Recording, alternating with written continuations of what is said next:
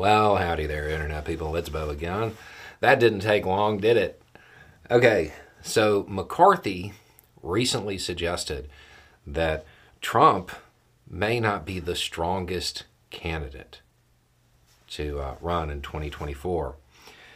We talked about it, said he could expect a lot of pushback, and said that was a pretty big step in his campaign to distance himself and the rest of the Republican Party from Trump.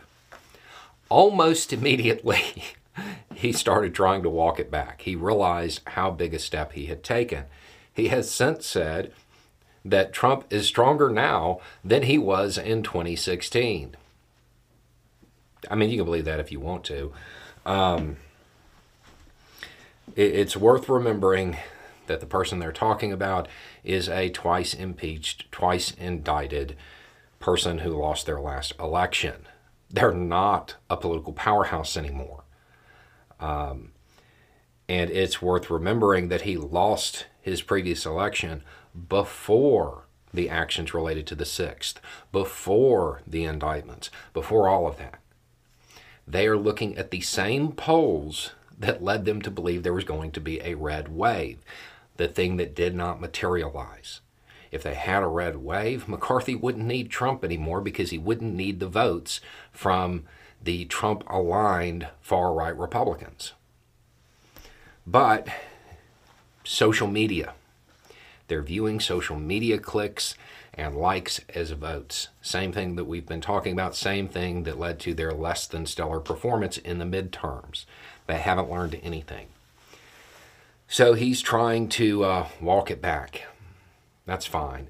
At some point, the Republican Party is going to have to understand. They fed him after midnight. They let him get that taste of power. They created that appetite in Trump. Then they spilled a glass of water on him.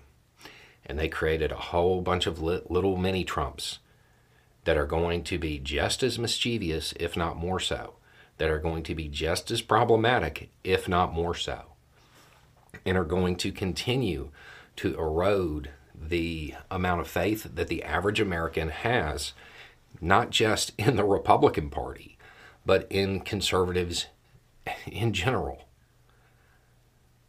The Republican Party has to get rid of Trump.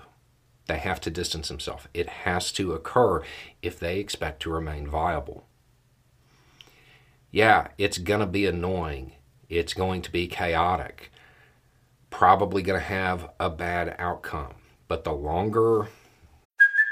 Hey, it's Kaylee Cuoco for Priceline. Ready to go to your happy place for a happy price? Well, why didn't you say so? Just download the Priceline app right now and save up to 60% on hotels. So whether it's Cousin Kevin's Kazoo Concert in Kansas City, go Kevin, or Becky's Bachelorette Bash in Bermuda, you never have to miss a trip ever again. So download the Priceline app today. Your savings are waiting.